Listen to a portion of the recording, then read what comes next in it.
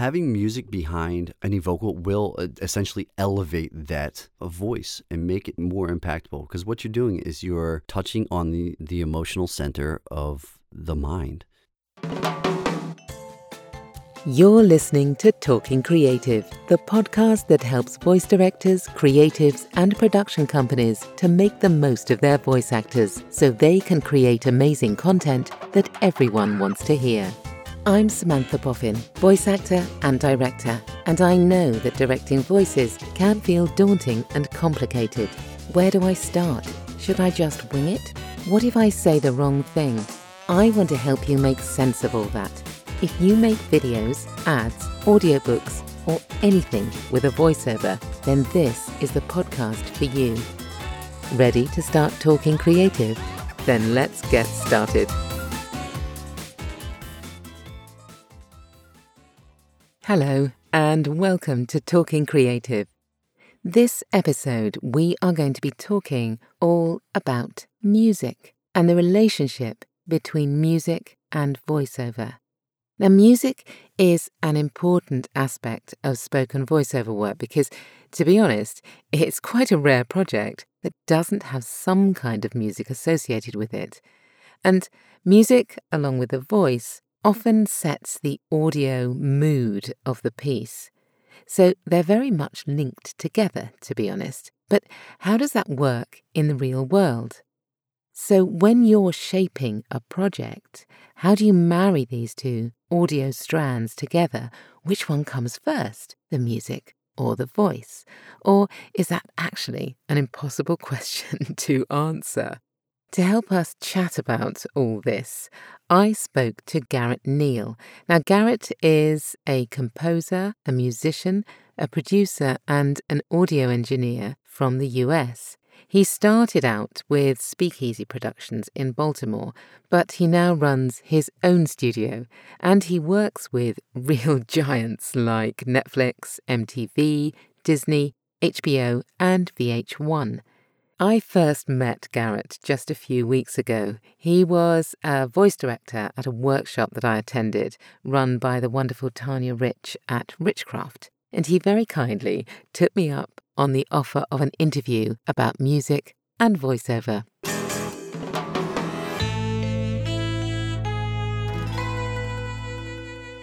Hello, Garrett. Hello.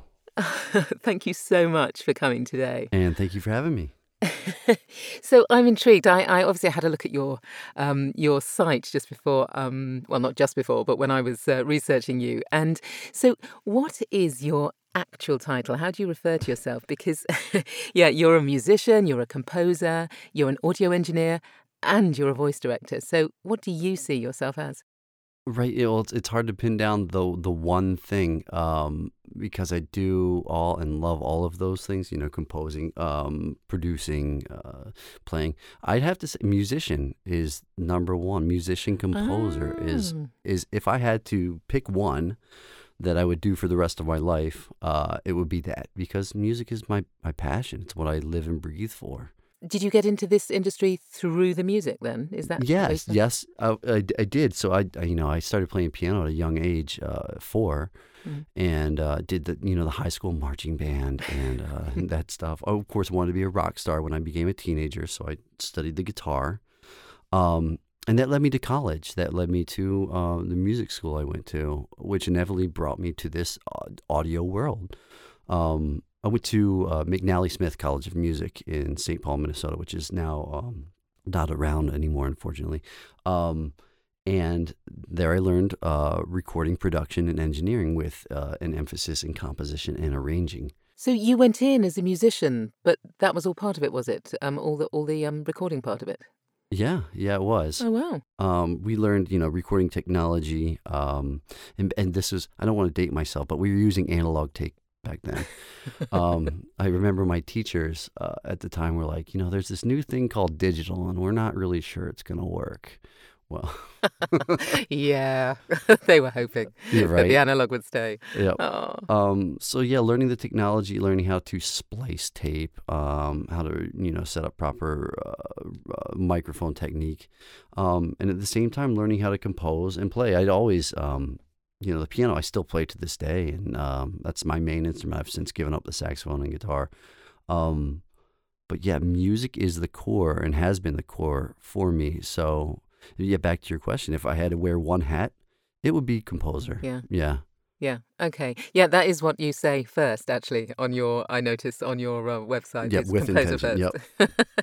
So but you work with voice as well. At what point then in your career did the voices come into this? Did Right. the voice director part? Yep. So after college, I graduated a little early. I was 19 years old, and I was looking for a job. And now this school is in St. Paul, Minnesota. I'm from Baltimore, Maryland, so East Coast to the West, or the Midwest is where I went to school. And in looking for a job out of college in the early 2000s, I came across an opportunity to move back to Maryland and work as a head engineer at a voiceover studio here in Baltimore. As luck would have it, my stepfather, the secretary to his work, her husband was the head engineer at Speakeasy Productions here in Baltimore, and he was leaving his position. And it just timed out, like, well, I'll go back home, to college, live with the rents for a little while and see what happens. And yeah, I ended up being a young 19-year-old kid in this studio. Wow. Learning the trade of voiceover, which is what, I kind of learned that, technical aspect in school, but was never really prepared for it until I got into it.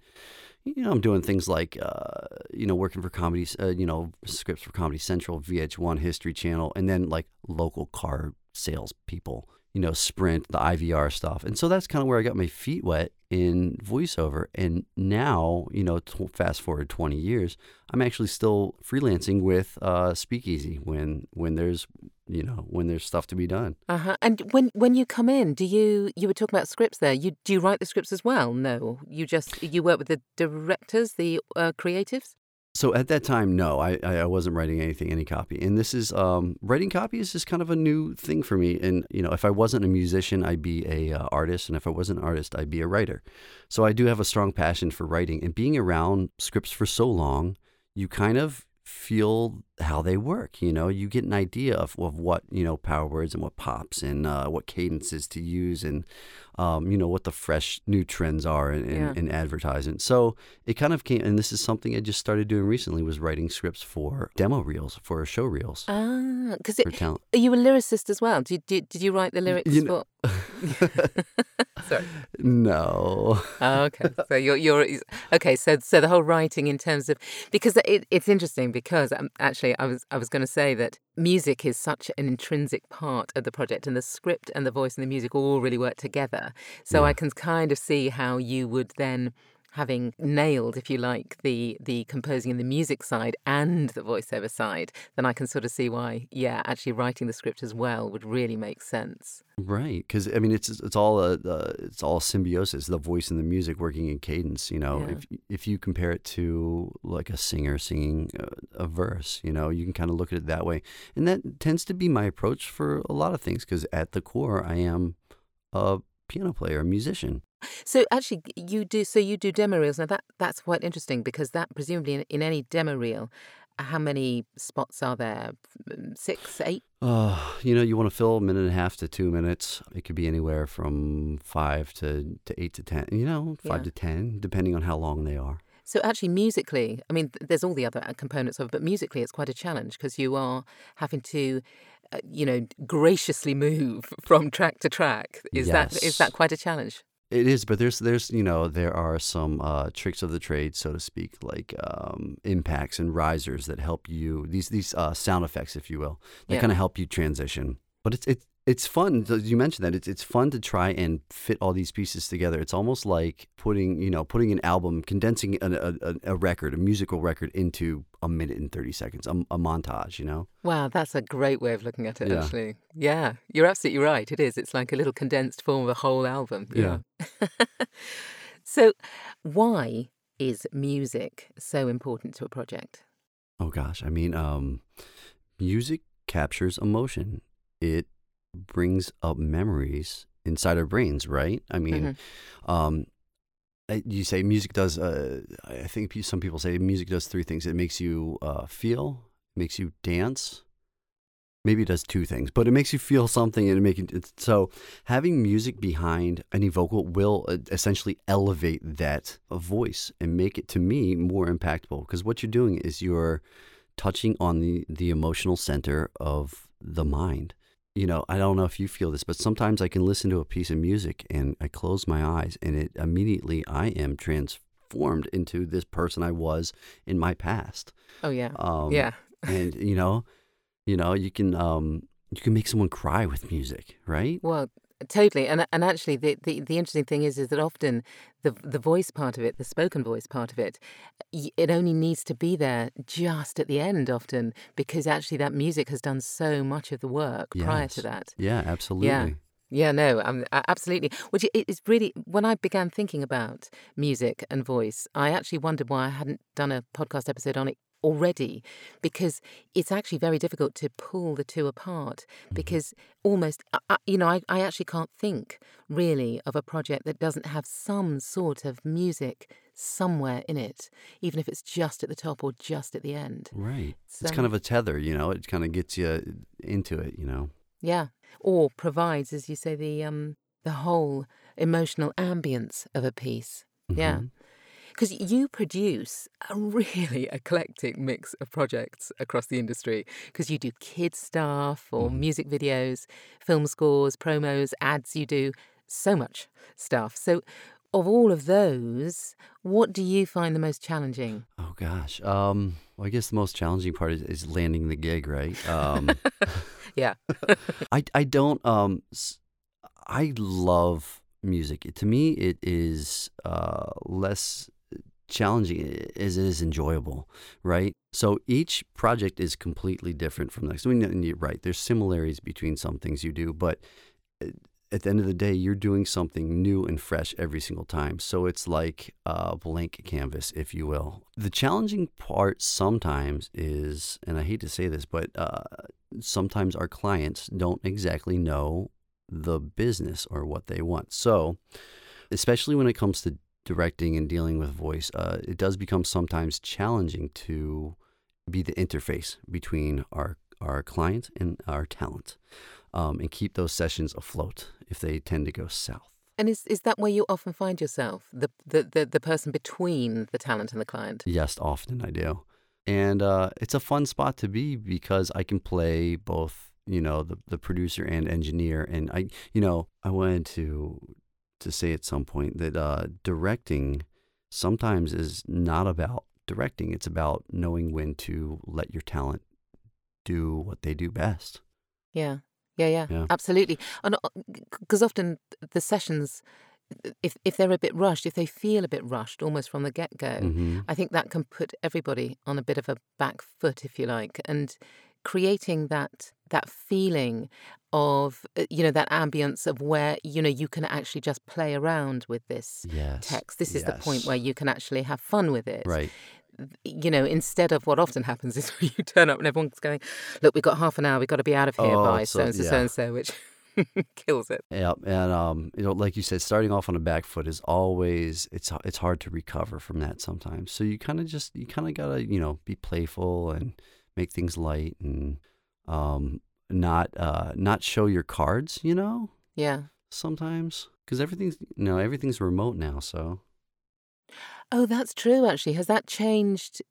Yeah, absolutely. Has that changed your world, if you like, quite a lot? now, yes and no. So we have been transitioning for years prior to 2020 was a strange year for everybody, right? Absolutely, yeah. Uh, And so now our industry is very much remote, where we're using these programs like Source Connect and Clean Feed, and where we don't see our talent and our clients face to face. But no, we had been transitioning into this for years. So actually, I have been doing remote sessions for quite a while. Especially before Source Connect, it was ISDN, right? Yeah.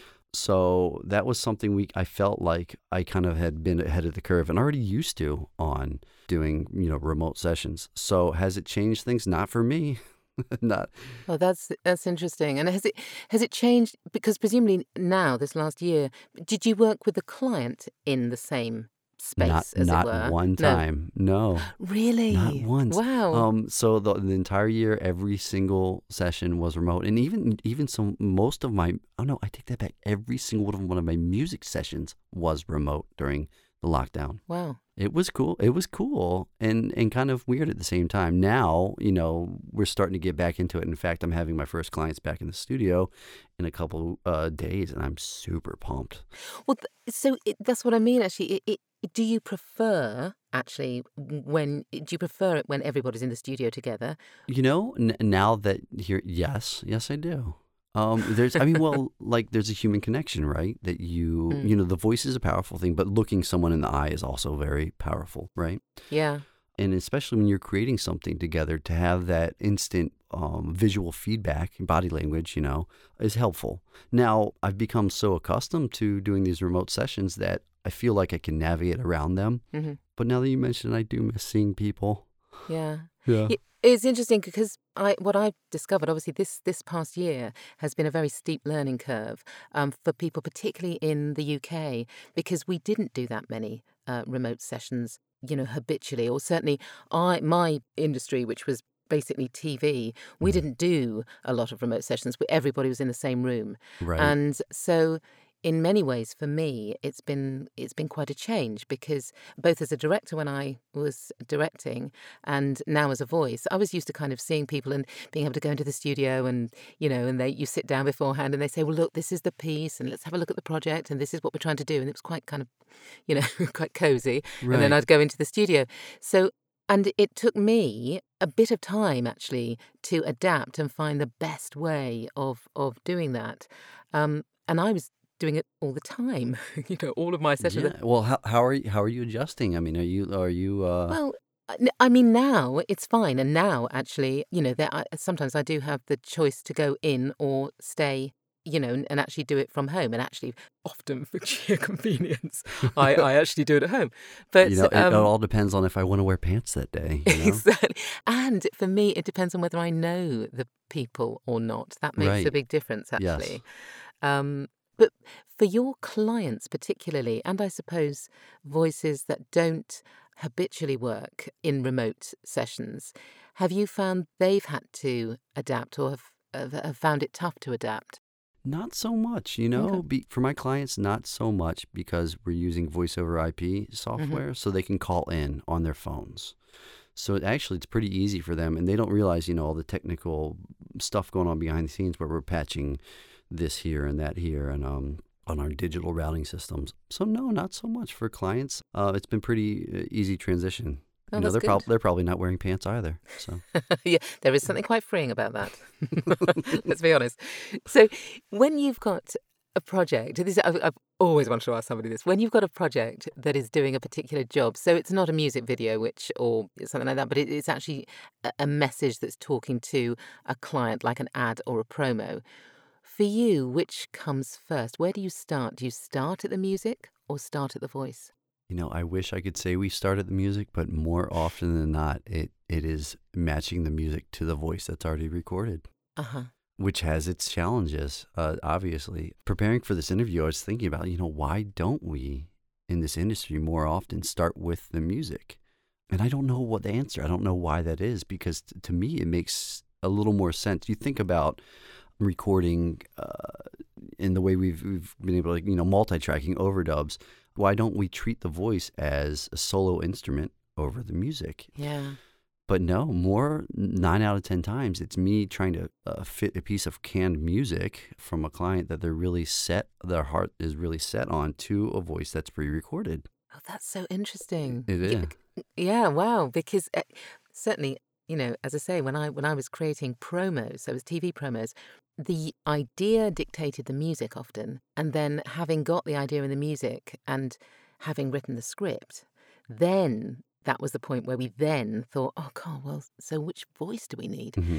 And that had its own challenges, because you were forever pulling in a voice at the last minute thinking, oh, God, I need this kind of voice. Hey, anyone know this kind of voice? Yeah, right. And it really was like that.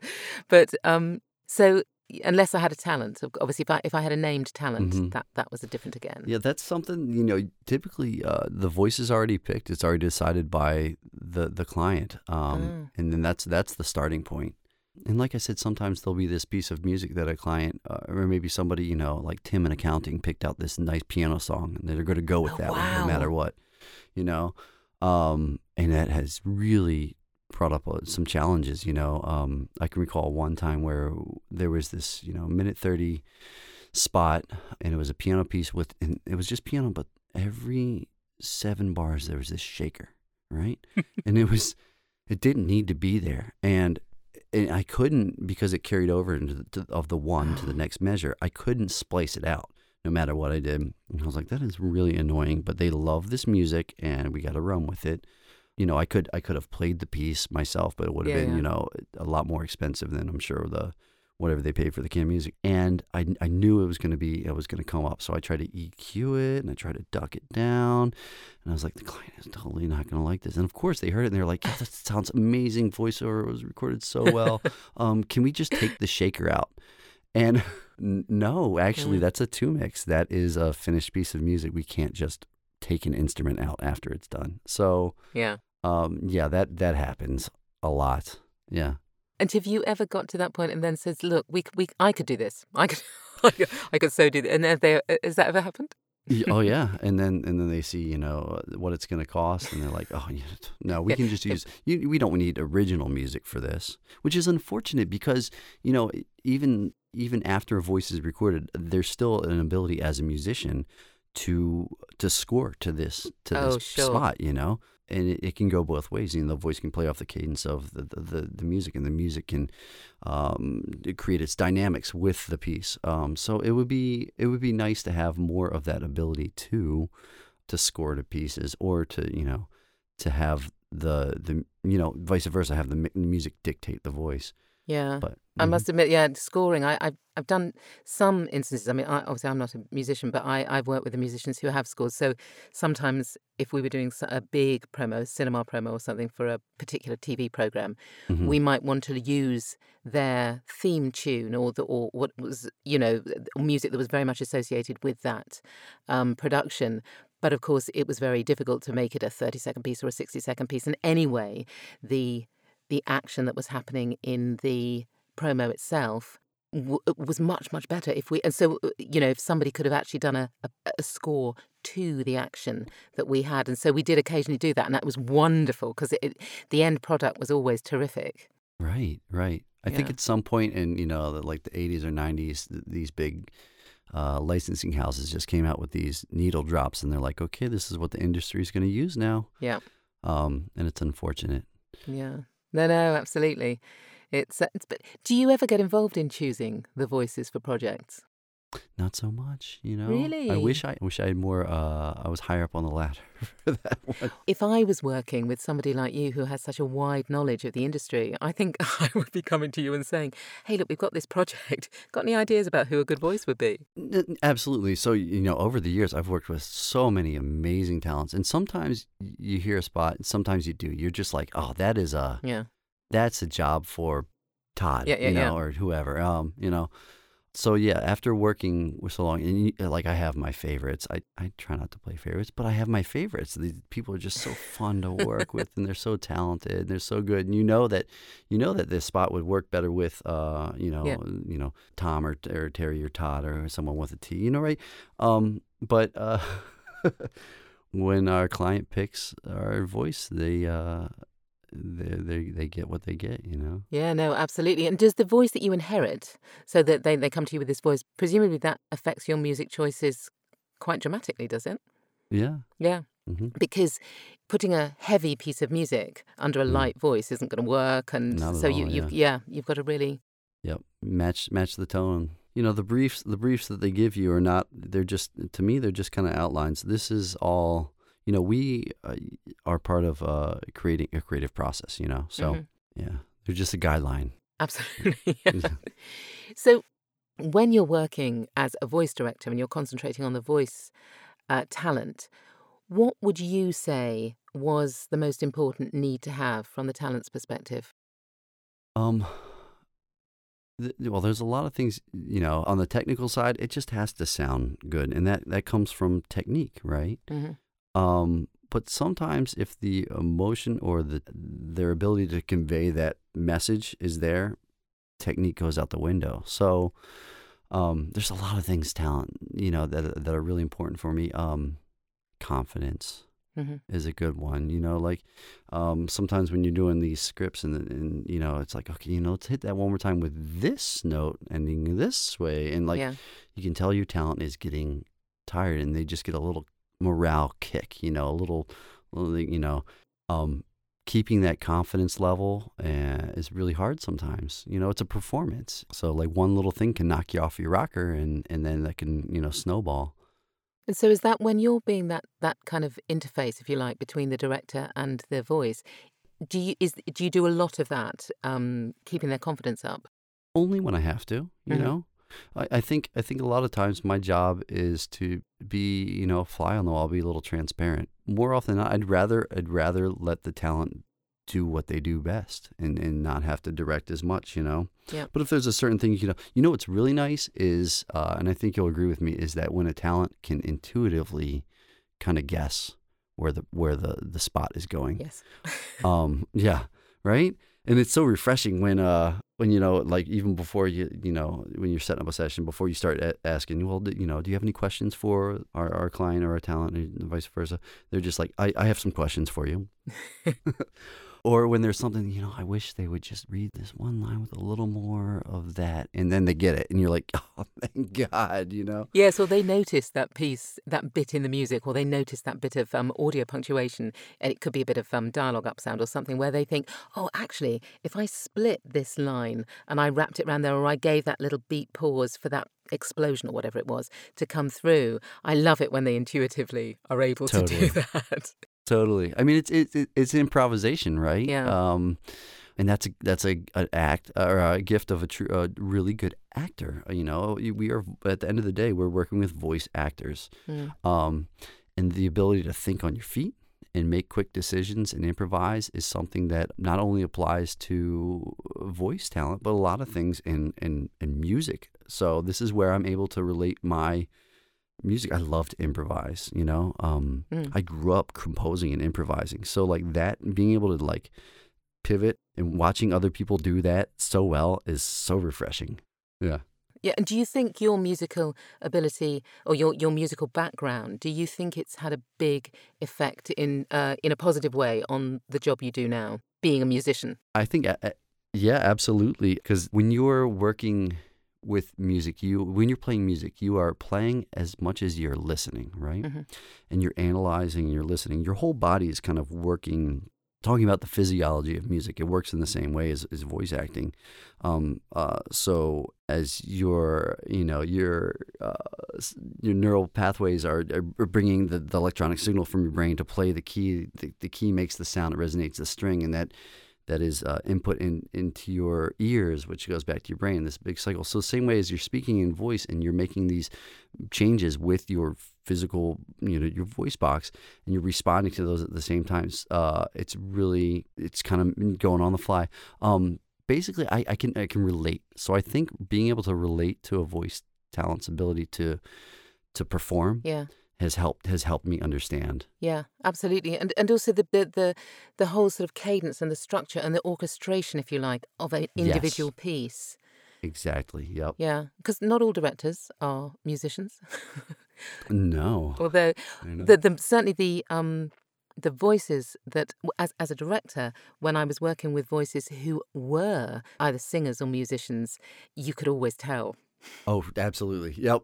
Yeah. Yeah, they were able to. It's also about being able to expand, particularly in ads and promos, when you have got a little gap to play with. You've got to get all the information into that little gap, and sometimes you've got to do the tags, which are You're right. and being able to expand and contract and still fill that that moment effortlessly. That musicians are brilliant at doing that. Yep.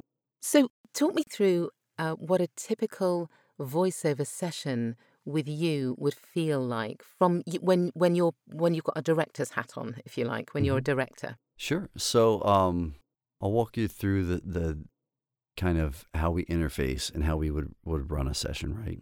Because there's a lot of work, in post. There's a lot of stuff to be done. But as I'm producing a session, I mean, the first thing you do is you link now remotely with your talent. Before you're in the studio and you have this piece of paper in front of you, the brief. So we're doing this. You set up, test your levels, and it's just you and the talent. You're saying, "Hey, Sally, how you been? Nice to talk to you." But checking levels, setting up our tech side, doing a test run. So I always do a test run, test recording, before we even bring the client on. Just that way, so I can play it back, make sure everything's sounding great. And then we interface with our client through these voice over IP, like Uber conference. So once everybody's patched in, do our intros. Maybe I'll tell a joke. And I'm always interested, like when you and I, first got on, when we were setting up our levels, how's the weather? I'm always, because we're working with people all over the country and the world sometimes. Yeah. I just want to know what it's like where you are, Yeah. So interface them and then go over any questions. A lot of times there's pronunciation things that need to be addressed, or numbers or monetary figures. And the next thing to do is, get everybody on the same page, let them know what's going to happen, because I will, you mute the client out while you're recording the talent. So let them know that. And then we do a test run. We do a run and we listen back and we analyze. We talk about, how's the cadence, how's the pacing, how's the tone. And then, again, I would hope that, the client's like, "Oh, that sounds great."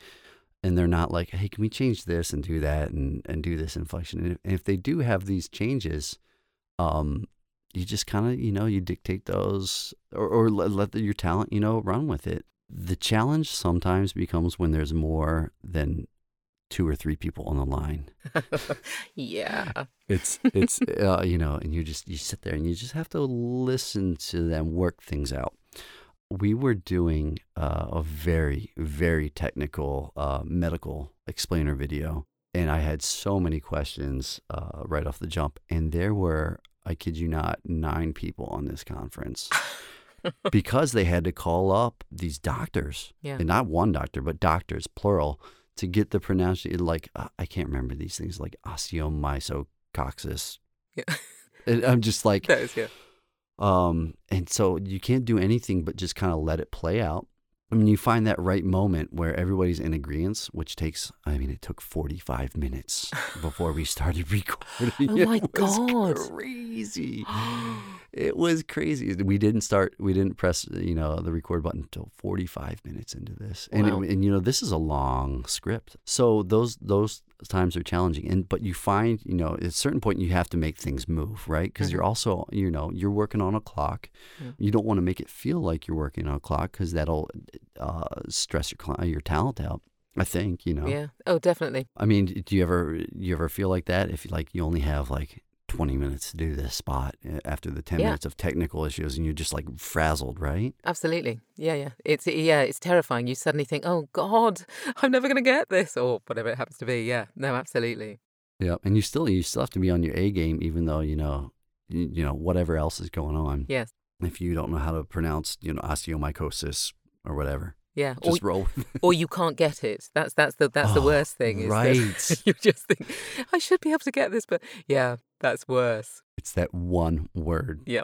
That you just get hung up on. Yeah. Oh, it's so hard. And so those times, and when I'm working with my talent and they just nail it, I'm like, pause the session. I'm like, "You got this. Good job. Excellent take," and just like inject some positivity in there, because I know I can feel how hard that was. Yeah, and I think when you've got multiple clients as well, that can be very dispiriting, because they're all giving you different pieces of feedback. Yeah. But in that instant where you've got a lot of clients, do you find that your role is to take all of those strands and then kind of almost repeat back to them, so what you need is blah, blah, blah, blah, blah, before you actually... Yes. Yeah. Yes, because when you have so many clients, inevitably 2 or 3 of them are not going to agree on one thing. But if you can get them to agree on something beforehand, they're less likely to go back and recut it. It's like herding cats sometimes. Yeah, absolutely. Yeah. So, but because I'm glad you talked about that kind of golden moment at the beginning where you first kind of link up with people. There is that moment where that can actually often set the tone for the rest of the session. So getting that right, getting people feeling comfortable right at the beginning is so important. It is so important. You're kind of dictating the way of the flow of the session. So you want to make sure that it's leading off the right way. Yeah, because And they can be nervous. Talent. oh, They haven't met the absolutely. clients before, Hmm. and you're doing this performance. It can be really nerve-wracking. Yeah, it's like you said. It's like you feel comfortable with the things you know. We all feel comfortable with the things we know, right? Yeah. Yeah. Yeah, one of the tricks I know when I'm going into not so much a voice session, but if I'm going into a big meeting or a big networking session or something, and I don't know anybody, one of my tricks is to always chat to the bar staff first. Oh The yeah. first thing I do, I go and get a drink and I chat about nonsense, the day, what cocktails they've got on, anything, just to kind of ground myself in the place. Yeah. And it's sort of a bit like that when you're starting a session. You have to ground. Everybody needs to get grounded.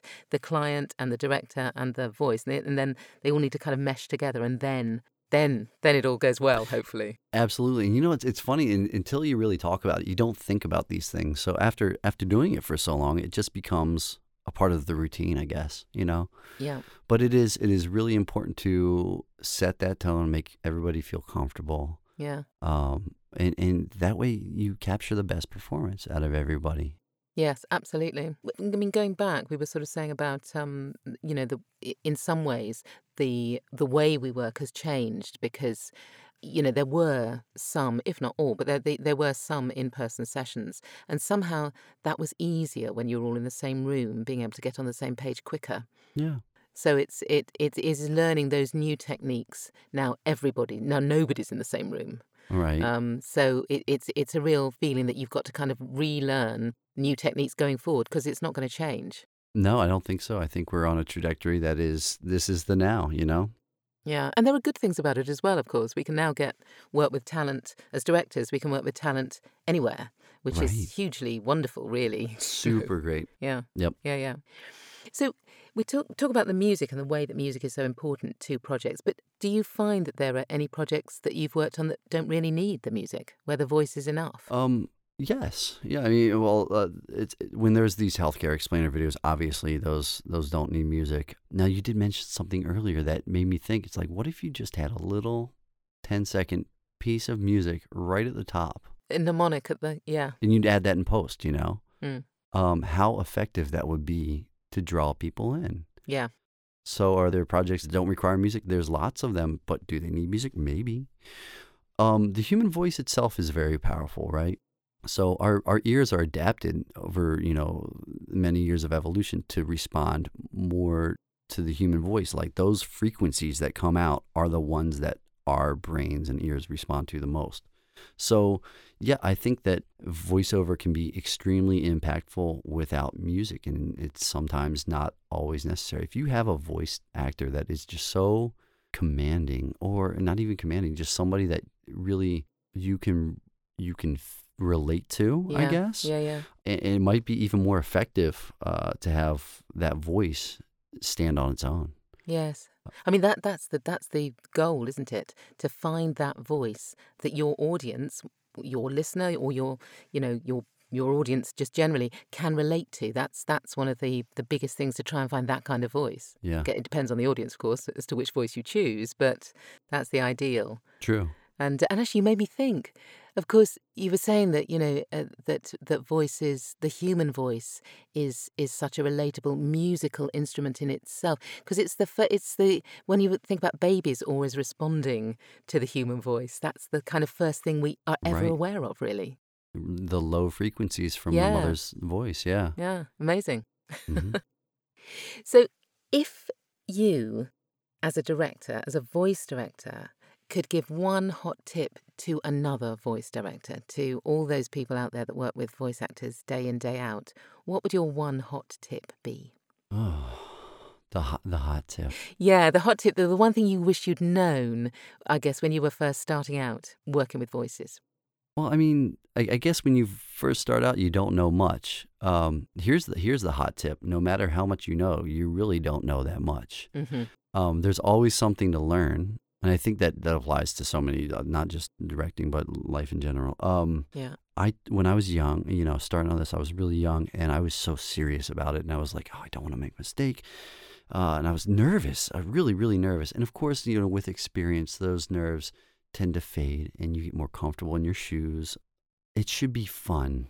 Yes. It should be fun. At the end of the day, we are creating something that wasn't there before, right? Whether that's, a very corporate ad or something, very, capitalistic and materialistic, whatever it is, we're kind of creating art, So imagine that process. It should be fun. Why do we do things if they're not fun, right? Yeah. So take part and create something special and just have fun doing it. Make it light, make it an enjoyable experience that can resonate with people. Yes. Yeah, it's interesting actually. Going back to right at the beginning now, where I was saying we first met on a directing workshop, and I noticed that at the end everybody had a chance to read, and we had a script, didn't we? And at the end of every single one of them, you said, "Okay, now just do something completely freestyle," which was great because it was amazing what came back. Actually, what people did. Sometimes, those are the best. Yeah. Ways. So on a little tangent, right? I'm a piano player, and my piano teacher, at the end of every lesson, we would improvise. We would just make things up, and I found that to be brilliant. And this is actually what I do with my piano students. In the last 15 minutes of our lesson, we just make things up. Now, what I didn't realize is we were her students. We were my piano teacher's kind of test subjects in her dissertation. She had a doctorate based around allowing kids, in this case, the ability to create, and what they come up with is magical. And so that is something that has really, really taken a strong part in whatever I do in my life. And so, yes, that was, kind of the inspiration for that. It's like, have fun and see what happens. And some of those takes that were coming at the end, they were awesome. Yeah, It was so good. Absolutely. And I can imagine that, if you have the space to be able to do that in the average voice session, I wonder if that would change quite, because we often ask for the banker, don't we? We ask for the read that we know is the correct read, if you like, the right read for this. But that's not always. Sometimes it might be better to do a more surprising read, something that actually shakes it up a bit. And suddenly, it's a bit like when you put a piece of music against something that is quite a unusual choice, a unique choice. So you're doing, say, I don't know, something really. You're doing Lady Chatterley's Lover or something. That's the program you're doing, but you undercut it with a really modern, pop score, or you put something that it's got nothing to do with the era in which this was written, but and somehow it can bring it to life in a different way, and being able to do that with a voice might be really interesting. Right? Isn't that strange how putting these two unrelated things together can create something new and interesting, right? Yeah. And that just, it goes to show you the power of music and voice in combination. These two things, there's so many possibilities out there. And this is why I really like this industry, being in the audio, I guess I could say the audio industry. The ability to create something new and special that didn't exist before you started doing it is really a cool thing. Yeah. No, absolutely. And yeah, well, I think that's a fantastic place to stop. So, Garrett, thank you so much. It was lovely, lovely talking to you. Oh, it's been a pleasure. Thank you.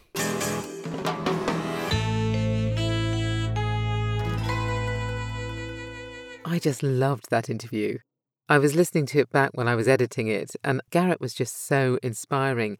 And the connection that music and voiceover have with each other, it just underpins almost any project.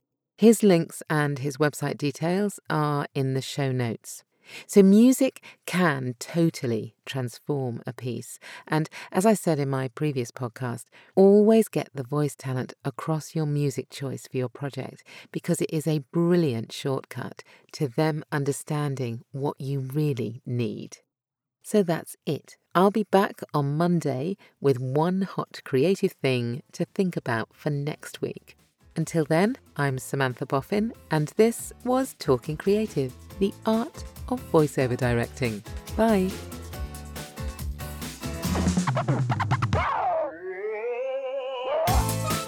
That's it for this week on Talking Creative, the art of voiceover directing. If you're new here, do take a moment to subscribe, rate and review on your favourite podcast app.